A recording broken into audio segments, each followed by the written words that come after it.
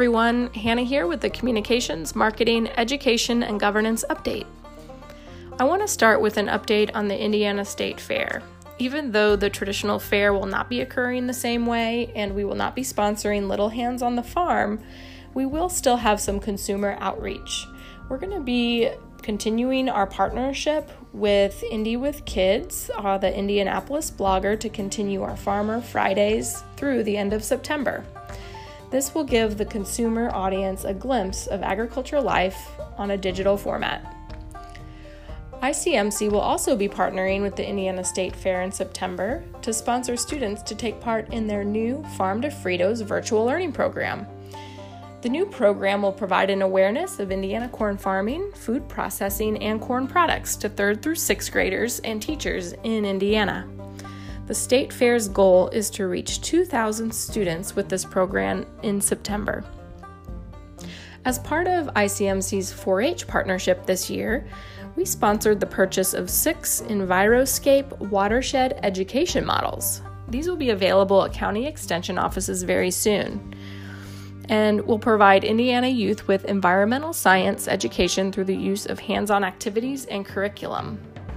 The models will initially be delivered to Gibson, Greene, Henry, Pulaski, Scott, and Steuben counties, and they will house the kits and make them available for other educators who receive training.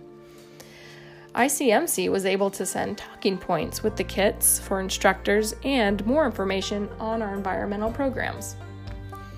Switching gears to farmer communications, ICMC has soft-launched its new joint podcast program with Indiana Soy called Move in the Pile, where farmers can learn more about the checkoff programs through 10-minute audio casts sent directly to their phones or email.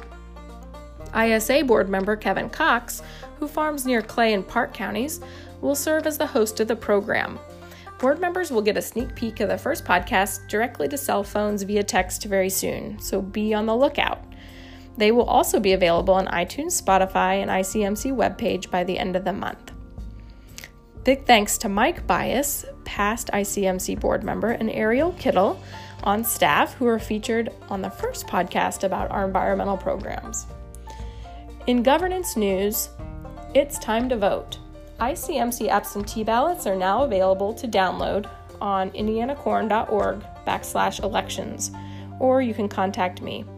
Even though it was an unopposed election this year, each candidate still needs at least one vote to be elected to the board of directors.